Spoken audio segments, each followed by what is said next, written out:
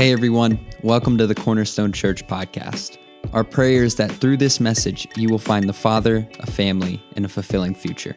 Be sure to connect with us online at Cornerstone Church Social to keep up with all things Cornerstone. Thanks for tuning in.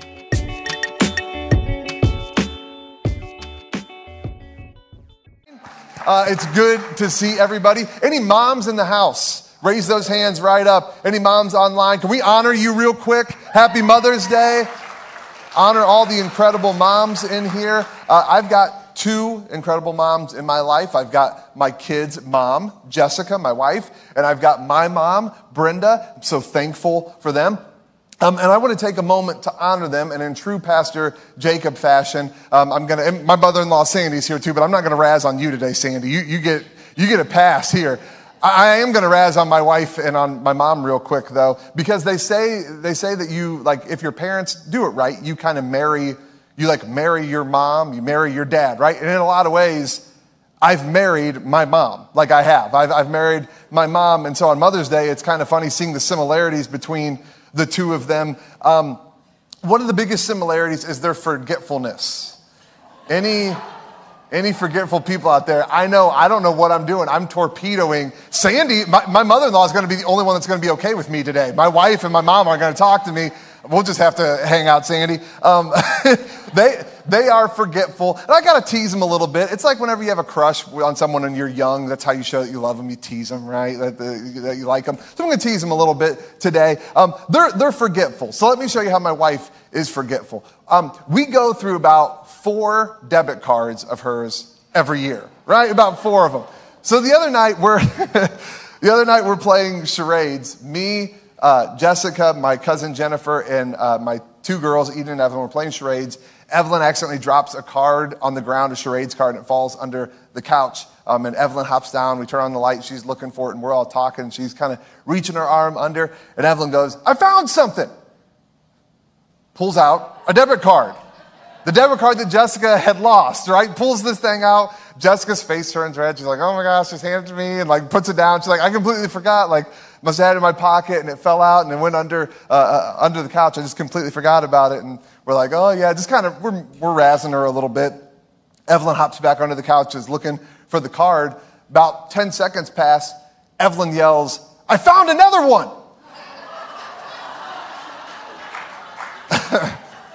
Kid you not, another card in the same place.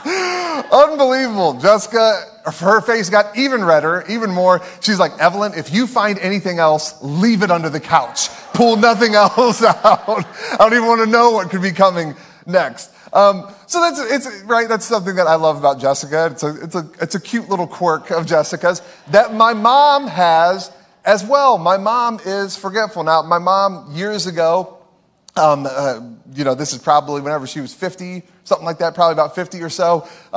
We're sitting down for a family dinner. She's sharing with everybody how she's trying to make sure that she stays on her health. You know, as she's getting older, she's wanting to make sure, hey, I want to make sure I live as long as I can live, so I'm trying to stay up on my health. I'm reading articles. I actually just read an article that was the 7 signs that you have Alzheimer's or dementia. And the good thing is, I don't have any of them. And we're like, "Mom, that's wonderful. That's good news." My sister Rachel goes, "What were they? Like, what were the signs?" Kid you not, you already know where it's going. Kid you not, my mom says, "I can't remember." Like, well, that's not a good sign. Like, I don't know what to tell you, but that's not a good sign, right? Like, holy cow. Now, you may be wondering, why are we talking about forgetfulness? Because it is funny how we can, all of us from one degree to another can struggle with forgetfulness. We can remember some things, forget some other things. I want to see how many people in here remember this. If you have forgetfulness here, if you remember, who remembers using these? Landline phones. Oh, I see a lot of younger people in here who are like, "What is this strange and mysterious artifact? What is this? Did you get that from the Smithsonian?" Like, right? Now, I didn't roll with this kind of landline phone, but I do remember landline phones, right? I haven't forgotten them. Like, I remember these. And it's fun to remember some of the little, like, quirks, right? Little quirks about things like landline phones. I remember it being like Russian roulette, answering these bad boys. Before caller ID, you just had no clue who was calling in, right? It could be a 1-minute conversation, or you could be on the phone for 2 hours, right? Like, you had no idea who's calling in. Another fun thing with landlines was that you had to have like a separate answering machine, right? Like an actual machine that it just answered for you, right? And my dad, the just complete moron that he was, and I love this about it. This will explain a lot about me. My dad, he made right? To give you a little peek behind the veil to Pastor Jacob. My dad recorded a answering machine message that he thought was so witty and clever, he would tell people to call our house and specifically tell us not to answer it, right? Like, let it go to the machine. Let the machine get it, because he wanted people to hear his little joke. And I can remember it to this day. This is what our answering machine message was. It would go to it, and then he would just say, "Spring has sprung, fall has fallen. We're not home, but thanks for calling." It's genius, right? And he thought it was genius. He's like, this is so good. This is so perfect. So I remember those. I remember AOL, right? Whenever the internet started becoming a bigger thing, like having to like unplug your phone and plug your computer into the phone line and telling people like, hey, you need to get off. I need to check my mail, right? Like just the weird things about landlines. But one thing I do miss about landlines is they were a truth teller. These things were truth teller. Let me explain. With a landline, say you have like a meal coming up at like, somewhere at the Strip. With a landline, you could call the person. If you're supposed to meet at 7, it's 7:15, they're not there. You could call the person, and if they picked up, you knew they were lying through their teeth if they're like, I'm on my way. I'm on the way. Like, I'm on 77. Like, no, you ain't. I called your landline and you picked up, and unless you grabbed a cordless and that thing has incredible reception, you are lying to me because you're at home. That's the whole point of the landline. It is tethered to a location, right? It's tethered to a location. Now, that whole idea of it being tethered to a location actually is the plot device that kicks off one of my favorite horror movies. You guys know, if you've attended here for any amount of time, I'm a pastor who likes scary movies. And the whole plot of the movie, When a Stranger Calls, revolves around a landline, right? Because this babysitter, she's watching kids. It's a typical horror movie setup. She's watching these kids, starts getting these threatening, menacing calls. And she's like had enough of it. She's terrified, so she calls the police, tells them, like, trace the number that's on the other line with me. Trace it, see where they're calling. And do you remember that big moment where the call comes through and she's there and she's like, hello, yes, where's the call? Where's the call? Who is it? And the police tell her, what do they tell her? The call is coming from inside the house. Oh, they're inside the house, right? It's terrifying. It's scary. It's creepy. It's all the things, makes you feel goosebumps. Now, why are we talking about this? Why are we talking about landlines and the call coming from inside the house? I want to read to you from Matthew chapter 7, verses 1 through 5, and then I want to explain this a little bit. Listen to what Jesus says as he's teaching. He says, do not judge others, and you will not be judged. For you will be treated as you treat others. The standard you use in judging is the standard by which you will be judged. And why worry about a speck in your friend's eye when you have a log in your own? How can you think of saying to your friend, let me help you get rid of that speck in your eye, when you can't see past the log in your own eye? Hypocrite. First get rid of the log in your own eye, then you will see well enough to deal with the speck in your friend's eye. You see, in this series, we're talking about help. I'm losing my religion. People who are deconstructing, people who are doubting, people who are falling away from the faith. And last week and this week, we were going to be talking about the biggest drivers for deconstruction, the biggest thing that drives people to walk away or lose faith. Last week, we talked about the idea that the Old Testament in particular of Scripture is actually one of the biggest drivers for people, that they have such a hard time reconciling the things that they see in Scripture with the reality, and they just have a lot of questions. This week, the second big driver of deconstruction, it's us. Christians. People who claim to follow Jesus. We are one of the biggest reasons people are losing their faith. The Pew Research Center did a poll back in, I think, around 2016, 2017, something like that, asking people across the country. What's the first word that comes to mind when you think of Christians? And I hate it. I hate it. I hate it. I hate it. The top three were hypocrisy, judgmental, and bigots. Top three of what people think about us. So what I'm wanting us to talk about today, what I want us to focus on today is we are so concerned as a church about what the world is doing to our kids.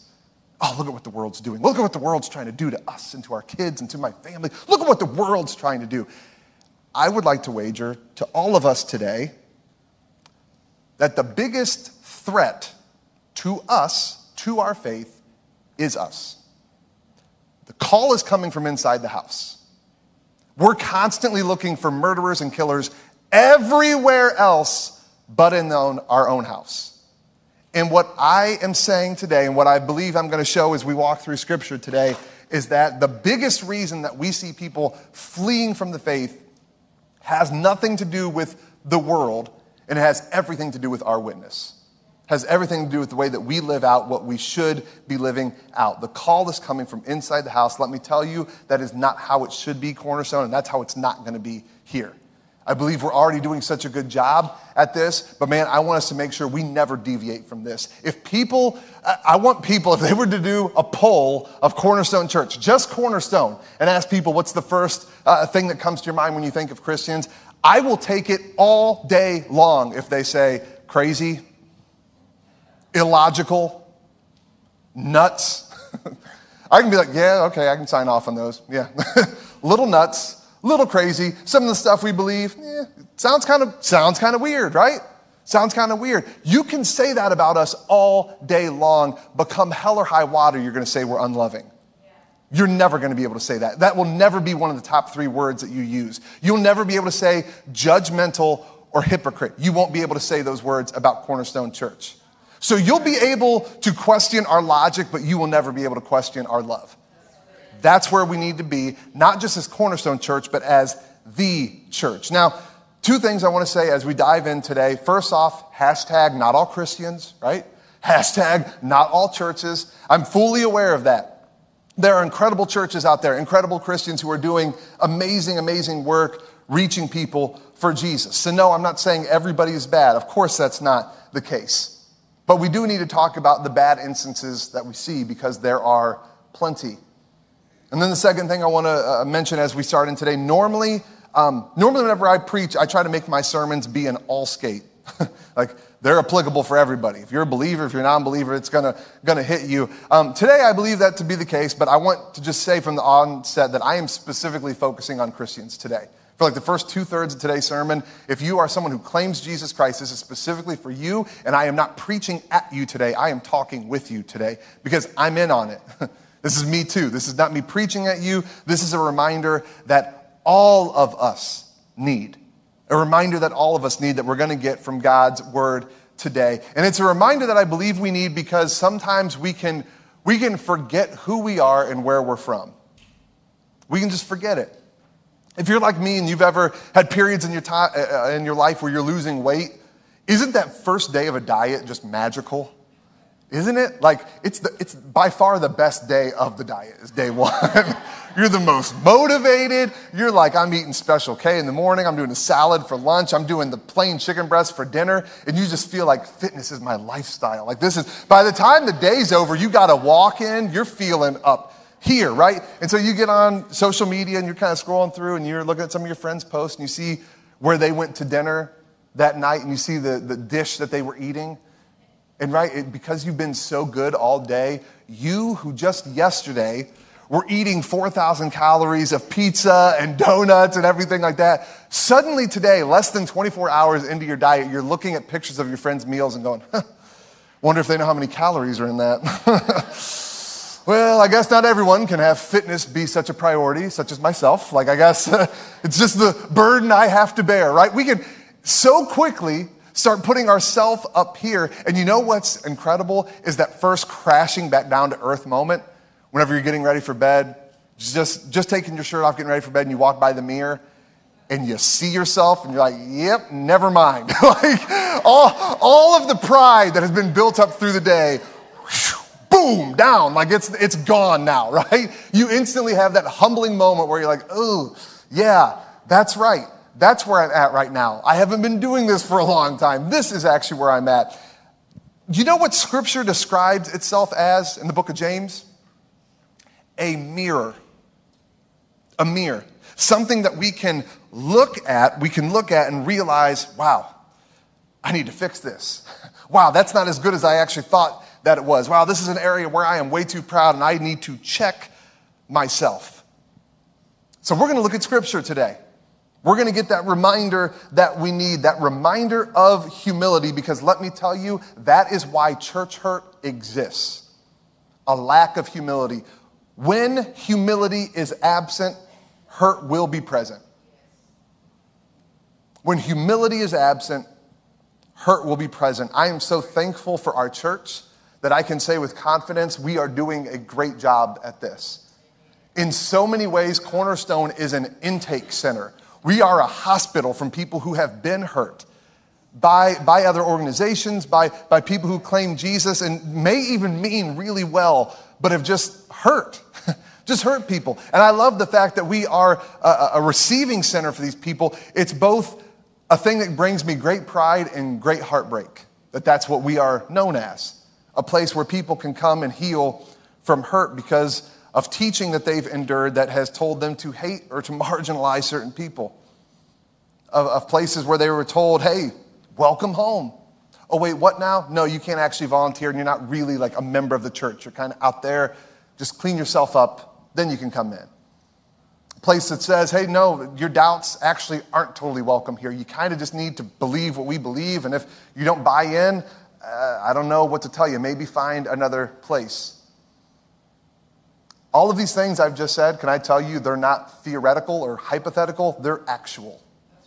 We have numerous people in here, numerous people watching online right now who these aren't like, well, yeah, maybe at one church here or there. No, people in this room who've experienced those things, those exact things. This isn't hypothetical. This is actual people being hurt.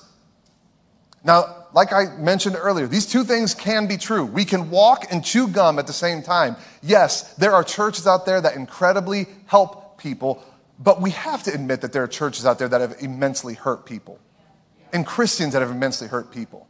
What do we think we're doing by like trying to save our pride by acting like, oh, well, those people took it too far and they took it the wrong way and churches don't actually hurt people? Yes, they do. Yes, Christians do hurt people. And honestly, if we don't have the humility to understand that and to admit that, we as a church will start to hurt more people than we help. It all starts, it's all grounded in humility. If we're not careful, we will start to find out that the call is coming from inside the house. So let's get some humility today, and we get that by going to God's word. I want us to work back through Matthew chapter 7, those first 5 verses that we just read. Let me read verses 1 and 2 to you one more time. Jesus says, do not judge others, and you will not be judged. For you will be treated, man, this should be such a wake-up call to us. For you will be treated as you treat others. The standard you use in judging is the standard by which you will be judged. If that doesn't send a shiver up your spine, I don't know what will. Because here's what I know, if you're anything like me, you stink at setting standards. You stink at it. Because if you're anything like me, your natural default, this is your standard, grace for me, truth for thee. I'm going to give myself grace all the day long because I know my circumstances. I know what I'm going through. You don't understand. God gives his toughest battles to warriors like me, right? Like I'm going through it. But these people out here, oh man, someone needs to correct them. Someone needs to tell them the truth about what they're doing, right? We stink at setting standards. Ever notice, this is just true. Ever notice how the most hated sins are never yours? Right? All the sins that are an abomination before the Lord and the Lord detests this, they're never yours. It's the other people's. But greed is more of a thing that God's kind of like, whatever. Gossip, God understands gossip to a little degree, but this sin, oh man, God does not like that. Let me give you an actual real-world example of this, of how we think we're standing up for the Word. We're being faithful to the Word. We need more Christians to be faithful to the Word. Let me show you a real-life example of how people who say that actually backtrack on it, because we're just so inconsistent and we stink with our standards. 1900 to 1970, the divorce rate in the United States was about 25%. It's pretty low considering. 25%. Of course, you'd have a year here and a year there where it would be a little bit higher, a little bit lower, but pretty much 70 straight years of 25%. And then all of a sudden in the 70s and the 80s, boom, it took off. It doubled. By the 90s, it was around 52, 53%. Now, it's come back down in more recent years, but think about that. 52 to 53%. Now, this is what's so interesting about it. Back whenever not a lot of people were having them, and mostly the people who were having them were outside of the church, guess what kind of sermons you heard about divorce? Hell and brimfire, right? Divorce is the worst, and it's terrible, and our society's destroying marriage, and it's just detestable. It's an abomination before Lord. It's awful. That's the kind of sermons you heard. Now, I'm not saying divorce is great, right? I mean, it's very clear as you read Scripture that God wants people to join together in marriage and stay married. Like that's pretty clear in Scripture. But you would hear sermons completely full of truth with little to no grace. But as soon as things started to turn in 1970, and suddenly the people getting divorces aren't the evil world, but my congregants, my friends, me, the pastor. As soon as it's people that I know and it's people that I love, and suddenly I have context and I know who they are and I know the story, guess what the sermon started to focus on a little bit more? Grace. Isn't that funny? What a coincidence, huh? Did God's word change? No, but we do. We change all the time because we stink at setting standards. We're terrible at it. We try to give ourselves all of the grace and other people all of the truth. Even think about how we talk about it, right? We talk about other people and we'll say they're living in sin. Oh, but they're living in sin. That's different. They're living in it. They're living in it. Oh, me? My gossip? My greed? My gluttony? That's a struggle. I'm struggling against it, right? We make it sound like other people are just living in it, like, woo, sin fest every day. I can't wait to wake up and sin today. But us, man, we're fighting every day and the devil's coming at us and we're like, God, please help me. I'm struggling. We use euphemisms like this to make ourselves feel better because we're so inconsistent. We stink at setting standards. That's why we need this. We need this reminder. We need this mirror to look at and see Jesus' words. And you know what Jesus tells us, what we just read in Matthew 7? Jesus is telling us, you don't see as clearly as you think you do. In fact, I'm going to ask, let's just say that together so we can just declare this truth today. I don't see as clearly as I think I see. Because you don't, and neither do I. You just don't. You think you have such a good view on what other people's issues are, and you don't have an idea of what's going on there. You just don't. And neither do I. My mom, years ago, got my Aunt Jeannie a gift for Christmas. I've shared this before. She got her a gift for Christmas, a sign with hanging letters that said Noel, N-O-E-L. Gave it to my Aunt Jeannie. My Aunt Jeannie's looking at it, holding it up. And, it's right there, and she's like, wow, Brenda, this is beautiful. But she's looking at it kind of confused. She's like, this is gorgeous, but who's Leon? My Aunt Jeannie was reading it backwards, not N-O-E-L, L-E-O-N, right? She's like, what in the world? And so to my Aunt Jeannie in that moment, she's looking at my mom thinking, this lady's nuts. Like, what? Who in the world is Leon? Why would I hang this up in my house? My Aunt Jeannie was so certain she was seeing it right. She was so certain that she had a clear picture of what was going on, and she was completely incorrect. We stink at setting standards. And since that's the case, because we don't see as clearly as we think we see, if that is true, which it is, we see Jesus affirm that truth, we don't see as clearly as we think we do, that means this. That means that thing that we hear all the time in church world and in Christianity, love the sinner, hate the sin, that we need to trash that idea because that is a garbage idea. What we need to do is love the sinner, hate our sin. Love the sinner. Love everyone you encounter and hate your sin. Again, don't take my word for it. Listen to Jesus, Matthew 7:3. And why worry about a speck in your friend's eye when you got a log in your own? How can you think of saying to your friend, let me help you get rid of that speck in your eye, when you can't see past the log in your own eye? You see, we don't see clearly. We don't see clearly. That means we need to love the sinners and hate our own sin, because the only sin I see clearly is mine. That's it.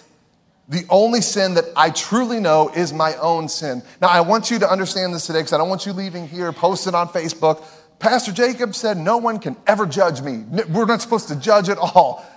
Not what I'm saying. Like, you are supposed to judge. Scripture in this same section of verses, in Matthew 7, just a little bit later, Jesus tells us, he says, hey, you judge a tree by the fruit that it produces. Like, we're supposed to do that. Like, we're supposed to be able to judge, but there's such a key distinction here, and this is what we're talking about today.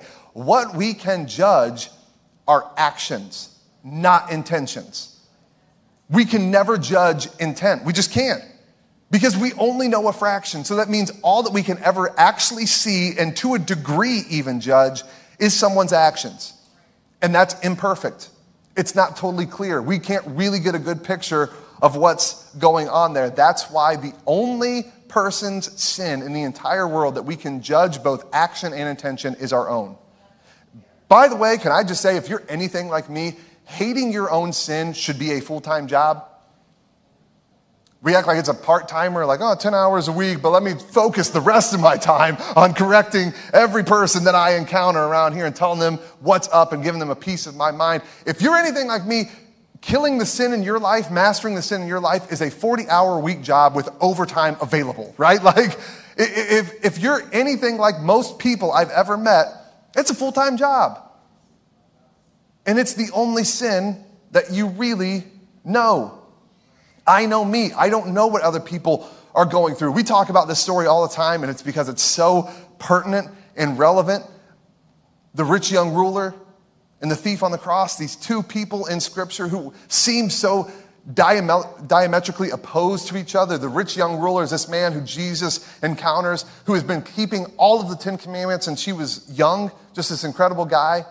All of us would laud him, would say, hey, this dude needs to be a disciple. This guy's got it going on. He's got it all together. And Jesus, he misses Jesus. This guy who all of us would say, from what I see, this dude's got it. And the thief on the cross, in humility, this guy who was crucified because of the things that he did, he finds Jesus.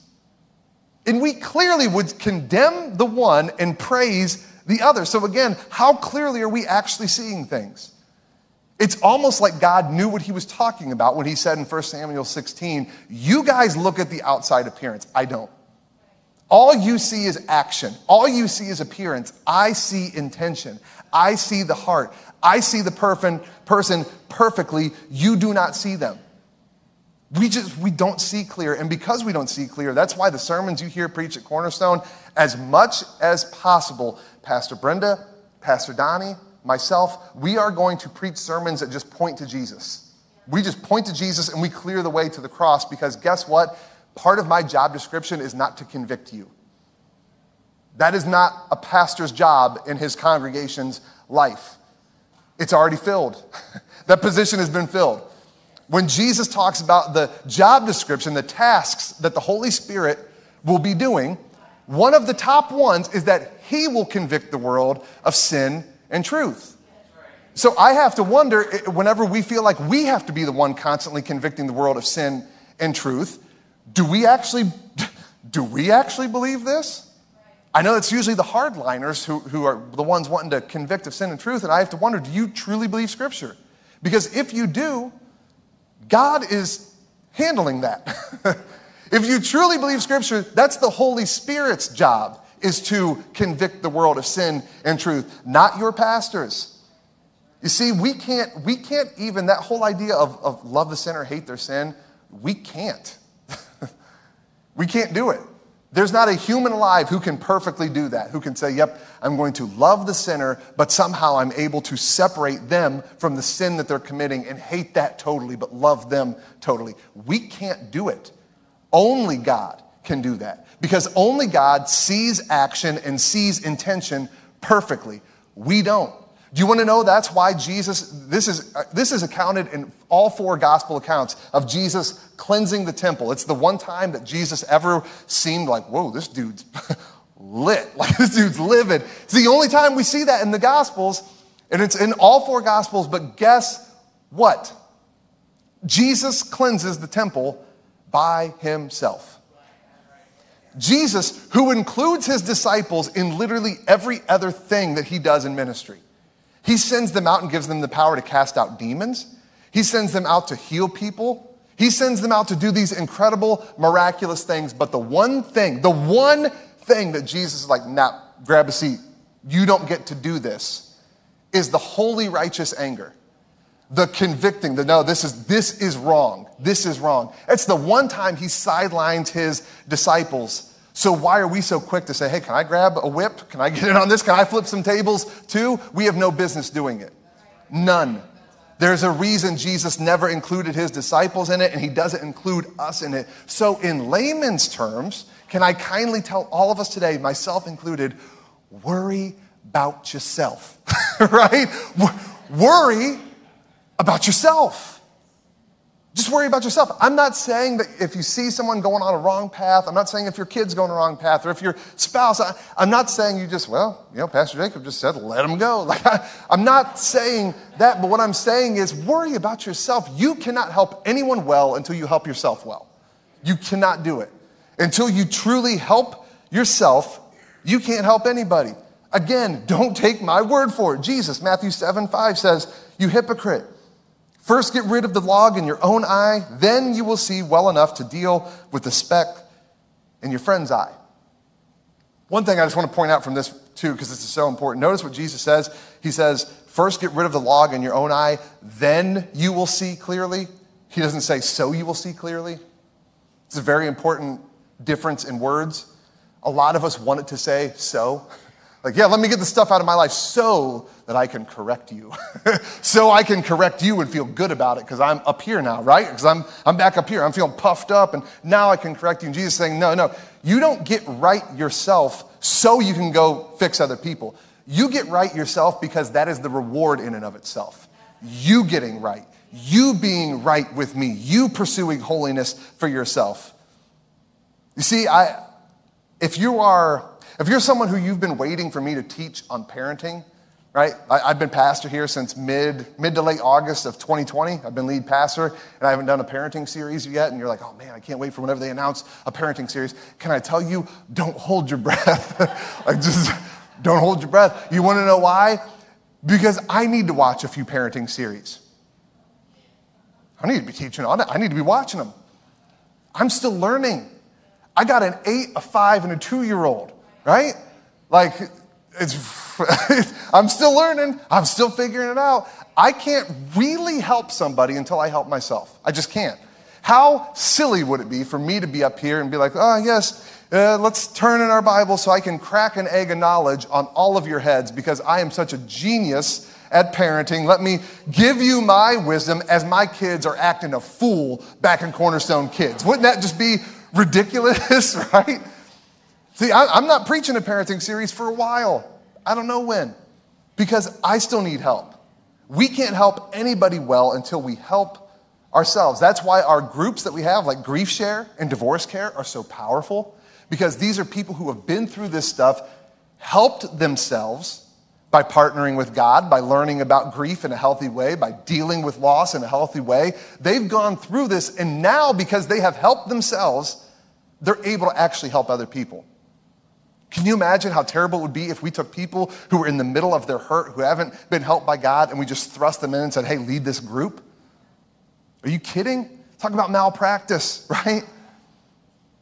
And again, this is not theoretical or hypothetical. I see this stuff happen all the time, and it happens to people with really good intentions, right? We want to help the world.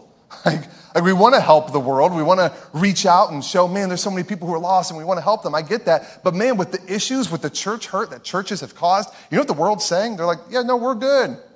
Thanks. Like, looks like you guys could use some help though. If I'm just being honest, like, looks like you guys could maybe use a little bit of the own help that you're trying to offer out to me. Let me give you an example of this real quick. And this is not a condemnation. I used to say things like this, so if you've ever said this before, please don't feel like I'm condemning you today. I'm not. But this is what it looks like when someone tries to help before they've been helped themselves. I've seen this happen. Pastor Brenda's seen this happen where been at a funeral, young mother, 30 years old, dies of an overdose, leaves a 10-year-old behind. Little girl just completely and utterly distraught, has lost her mom. And a well-meaning, I'm not saying that people are malintent or anything like that, but a well-meaning Christian who isn't very far along in knowing truth comes along and tries to encourage the person, but says something so harmful. Says to the little 10-year-old girl, sweetie, hey, don't be sad. Don't be sad. You want to know why? Your daddy, your mommy, they're not here, and they're not here for this reason, because God needed another angel. God just needed another angel, so he just took your mommy home, took your daddy home. They think they're helping, but because they haven't helped themselves, they haven't grown in their knowledge of faith, all they are doing is creating in this little girl's mind the most terrible, awful God you can imagine. A God who is so obsessed with himself that he takes a 30-year-old mom because he needs one more voice in his angelic choir to sing him praises, more than this little girl needs a mom. You get what I mean? If we do not help ourselves, we can't help nobody. We hurt people.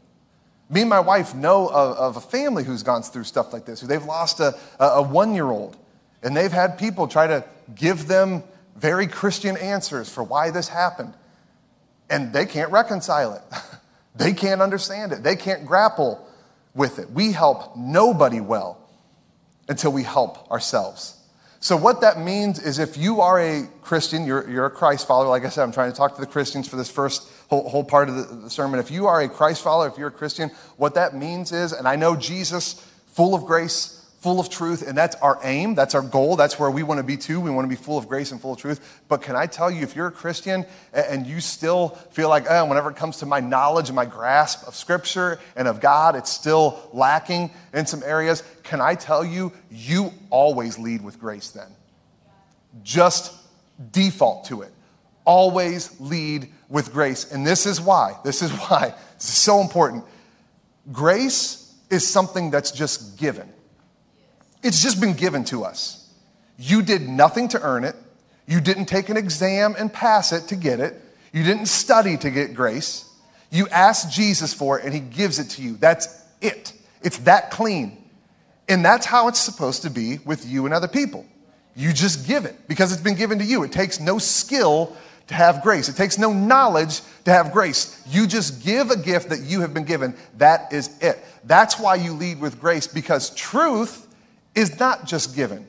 We meet truth, we meet Jesus, and then we get to know truth by growing in truth. You don't know everything about faith the second that you receive grace. You don't know all the truth the second you receive grace. You've met truth, and truth has given you grace, but you need to grow in truth.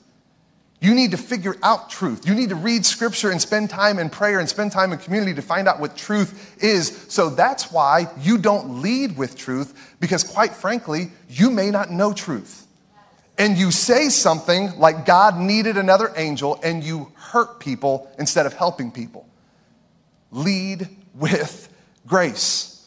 Lead with grace. Now, I'm going to include in the non-Christians in this last little part. If you've been listening, I sure hope you have, right? Otherwise, you're probably incredibly bored right now. But in this last little bit, I don't want to just speak to Christians. I want to speak to non-Christians as well. And what I want us to look at is an admission that all Christians should be able to affirm. And this is the truth about us. So if you're in the room and you're a non-Christian or a doubter or someone who's deconstructing, or maybe you put on a really good face and all of us would just assume you're Christian, but really you're having some doubts. You've heard of church hurt. Your friends have been hurt by church, and it's just throwing you off. This is the truth of the matter that all of us who claim the name of Jesus should be able to admit about our own condition and our own state. Listen to what the Apostle Paul says in Romans 7, starting verse 21. I've discovered this principle of life, and when I want to do what is right, I inevitably do what is wrong. I love God's law with all my heart, but there is another power within me that is at war with my mind. This power makes me a slave to sin that is still within me. Oh, what a miserable person I am. Who will free me from this life that is dominated by sin and death? This admission from Paul is something all Christians should be able to say to the world. We are not as good as we like to think we are. Except the moms. The moms, you guys are perfect, right? Happy Mother's Day. Right? You guys are perfect. But can I just say we're not as good as we like to think that we are?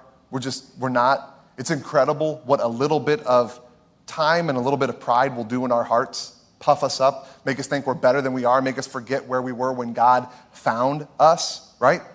Makes me think my parents had these dogs, Cinna and Spike, little Shiba Inus. They looked like little foxes. Cinna was the girl dog, muscular, always boss Spike, the little scrawny guy around, just completely worked him over, beat him around.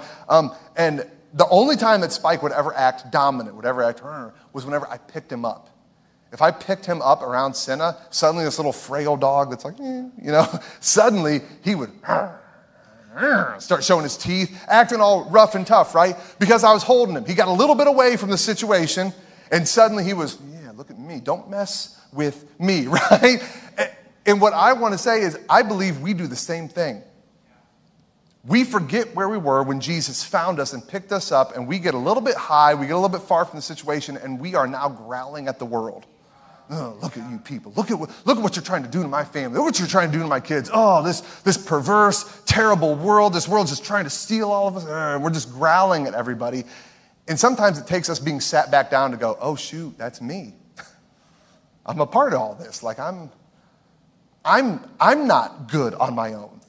I'm not wonderful on my own. I'm not righteous on my own. Some of us need to remember where we were when Jesus found us, and can I say, still finds us. Who are you kidding to act like, I remember where I was when Jesus found me back there, but look at how great I am now. It's been straight and narrow ever since. Come on, man. He's still finding you. He's still finding you. Like we talked about a few weeks ago. Maybe it's not on the marshmallow path anymore. Maybe it's on the Reese peanut butter cup path now, right? But you got your flavor of sin and you like it. He's still finding you. We need to remember where we were.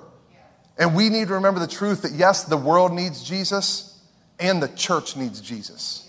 We need Jesus. Last thing I want to say, this is what Paul just wrote. Romans 7:24, what a miserable person I am. Who will free me from this life that is dominated by sin and death? Those words are written by a man. Paul's conversion to Jesus was around 33 to 35 AD. The book of Romans was written around 55 to 57 AD. These words are written by a man who's had 20 years of faithful service to Jesus. 20 years of starting churches all over the Mediterranean rim, of being beaten for Jesus, whipped for Jesus, stoned for Jesus, nearly killed for Jesus, shipwrecked for Jesus. And Paul is saying, I'm a miserable person. Apart from Jesus, there's nothing good in me apart from him. Who can save me from this life that seems so dedicated to sin? That's Paul saying it, not someone who is foreign to the faith. What this shows is that we still need Jesus. No matter how far down the road you are, you need him. You need him. I need him. I'm going to ask the worship team if they would come back up on stage. As they do, I just want to share one last story with you guys. My grandpa Mason, James Mason, one of the most amazing men you'll ever meet. Just an incredible, incredible guy. He lived to be 96. Shocking. Like, that's nuts, right? Lived to be 96. As he was getting close to the end of his life, my mom was visiting him really often. One of the times that she went and met with him, he said something that was just very unexpected for someone who's 96 years old to say. And this is someone who, he's been following Jesus most of his life. He's a pastor, just an awesome guy. And again, he's 96. But as he was talking with my mom, he said, you know what, Brenda, I really wish I could talk to my dad. The things I'm going through, getting ready to pass to the other side and go to heaven, I so wish I could talk to him right now. 96 and still needs to talk to his dad. I don't care how far down the faith journey you are. In fact, the farther down you are, the more you need to talk to your dad. We still need him. Don't think for a second that you've been so puffed up, that you've been away from it for so long that, man, I'm up here now and I see so clearly now. I see your sin and I see your sin, and ooh, man, I'm up here and everyone else. We need him. We need him. We all need to come to the altar, to humbly kneel and say, Jesus, I need you. I need you. On my own, I'm nothing. On my own, I am devoted to sin. Without you, I need your help. And when we do that, when we humble ourselves, I can promise you, we will be people who help, not hurt. Heavenly Father, we thank you for the example of Jesus. We thank you for the example of his humility. Help us to model that in everything we do, to model his humble servanthood, to come to the altar and admit the areas that we have been wrong, that we have thought too highly of ourselves and forgotten where we were when you picked us up and offered us new life. Help us to never, ever, ever forget that as we deal with the people around us, leading with your grace and pushing them towards you, the truth. We love you. We pray this in your name. Amen. Well, that's all for this week. Thanks again for joining us. If you'd like to contact us or find out more about our ministry, head over to our website at cornerstonechurch.info. Have a great week.